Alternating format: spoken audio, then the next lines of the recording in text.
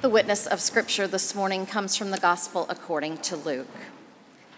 Some Sadducees, those who say there is no resurrection, came to him and asked him a question. "Teacher, Moses wrote for us that if a man's brother dies, leaving a wife but no children, the man shall marry the widow and raise up children for his brother. Now there were 7 brothers. The first married a woman and died childless. Then the second and the third married her, and so in the same way all 7 died childless. Finally, the woman also died. In the resurrection, therefore, whose wife will the woman be? For the 7 had married her."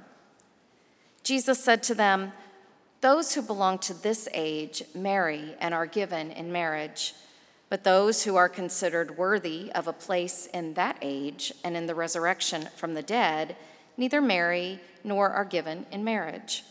Indeed, they cannot die anymore because they are like angels and are children of God, being children of the resurrection. And the fact that the dead are raised, Moses himself showed in the story about the bush where he speaks of the Lord and as the God of Abraham, the God of Isaac, and the God of Jacob. Now God is God not of the dead, but of the living, for to God all of them are alive."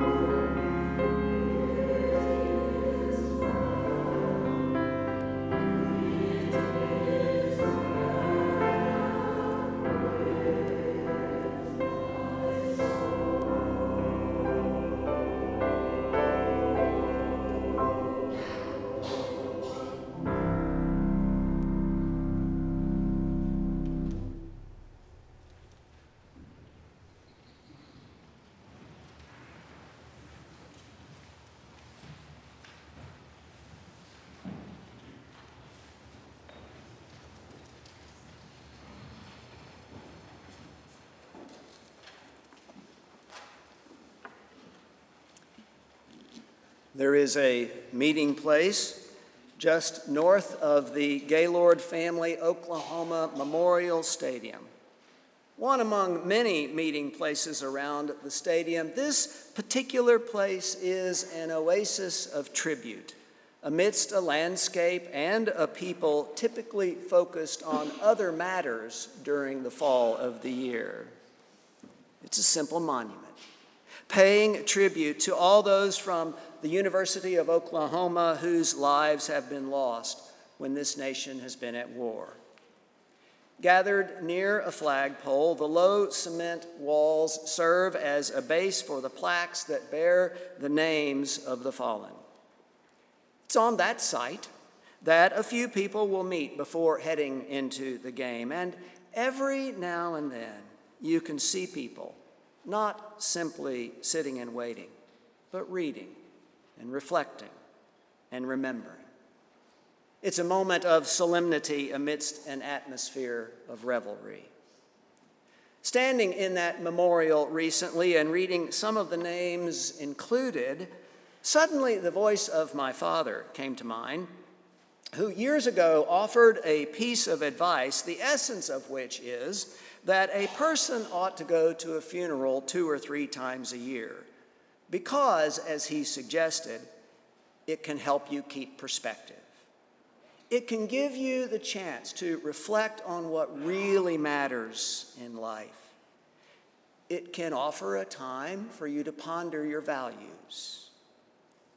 In a little less sobering tone, but no less the same advice, Harry Emerson Fosdick echoed that sentiment when he said, "Our life's ultimate significance lies in our choice of the convictions to which we surrender ourselves." We might say that this day in the life of the church is like standing in the memorial to those whose lives have gone before us. For this is a day when the church stills the noise of the world around us as we give thanks for all the saints. The church, perhaps more than any other place in culture, is the kind of community where the living gathered here today and those who have lived among us but do not do so now are always abiding in an intimate proximity to each other. Now, that reality was poignantly and magnificently proclaimed recently when one of our seniors in high school spoke of the centrality of this church in her life. After stating her name, she placed herself in the larger context of her life as the 5th generation in this church to be part, in the 5th generation in her family to be part of this church. And no sooner had she said that than it was not only her 5th generation voice that we were hearing, but also the voice of her great-grandmother, who sang in this choir and who taught the children of this church to sing. And then we could hear the voices of the great-great-grandparents whose family shaped the foundations of this church from its earliest days. And as she spoke, we were being reminded of that great cloud of witnesses. Indeed, that great cloud of witnesses descended on us, and we could listen for the saints. She helped us realize the deeper truth in which we are all embraced. We are all 5th generations in this church, thanks to those who have lived before us. There's an old phrase, you might have heard it, "Dead men tell no tales." And we know that idiom is as wrong as it can be. Because this day in particular, and the church in general, proclaims we all receive from the voices of those who have preceded us. So we're a 5th generation church. More than that, we're an 80th generation church. More than that, we trace our ancestry as far back as history itself.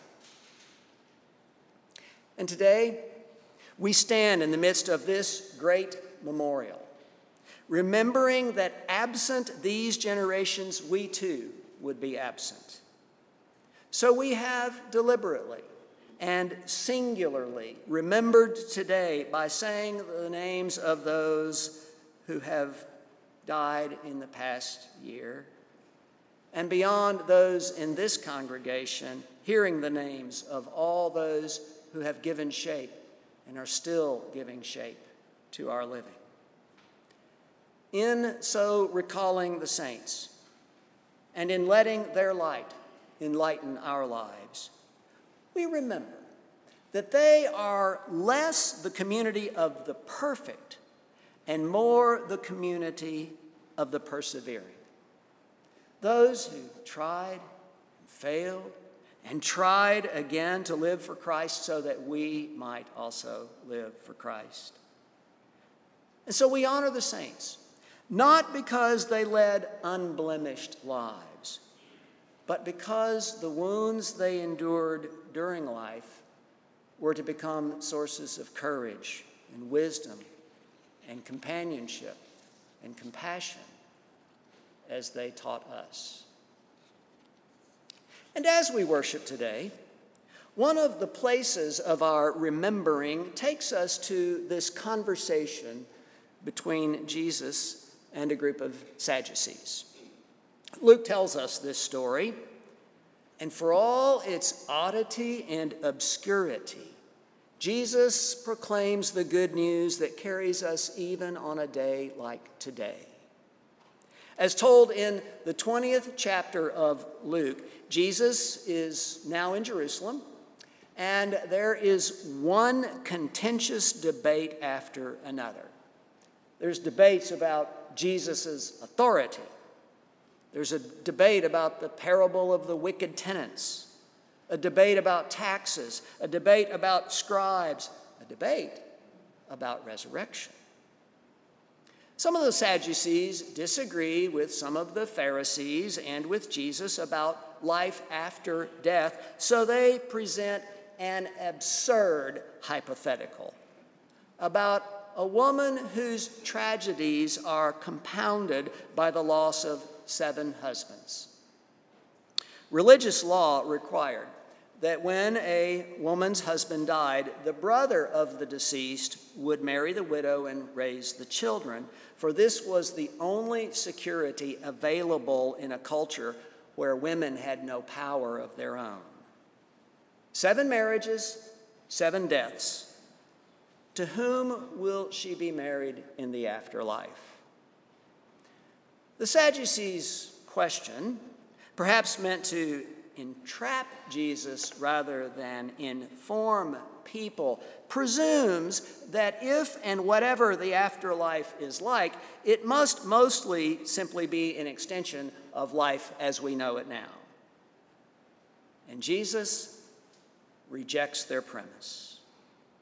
And citing Moses, just as the Sadducees do, he reminds them that the God who speaks through the burning bush is the God of Abraham, Isaac, and Jacob, which is to say, God is God of both the living and those who have left this earthly plane.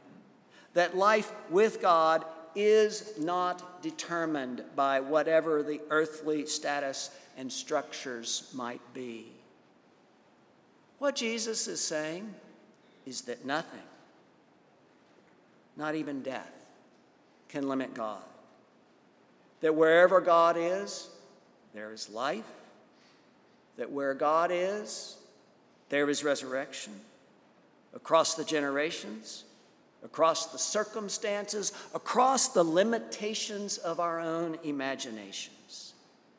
Resurrection, says Jesus, is God's undying, eternal claim on us, for to God all are alive. And some of the scribes, who were often at odds with Jesus, were favorably impressed by what he said. And so they decided, no more questions for Jesus. Jesus had made it clear To be joined with God is to know life, not death. The one who, as the book of Revelation promises, makes all things new.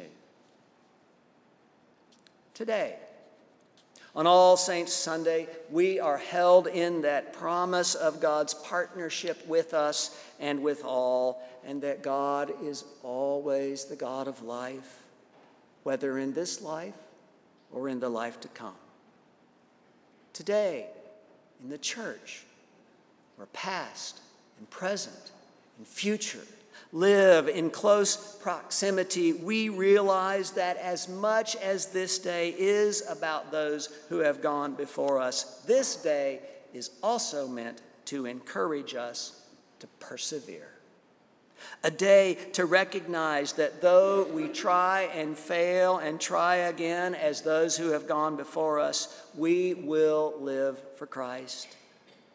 Today we are reminded, as Peter Gomes once observed, that a memorial is of no use if there is no one to do the remembering. And so, as that remembering community, Gomes also reminds us that All Saints Sunday is not only the community of recollection, it is also the fellowship of participation and anticipation. So today, we gather in memoriam and in perpetuity to proclaim that because we are here, this place will never become solely a place of memory, but instead is always a memory-informed place whose purpose is to give life to the next generations, teaching our children and our grandchildren and our great-grandchildren to the fifth generation and beyond, serving our neighbors who live close by in their present need, engaging in mission both here and abroad, so children who have little hope will grow up to be adults living with great hope.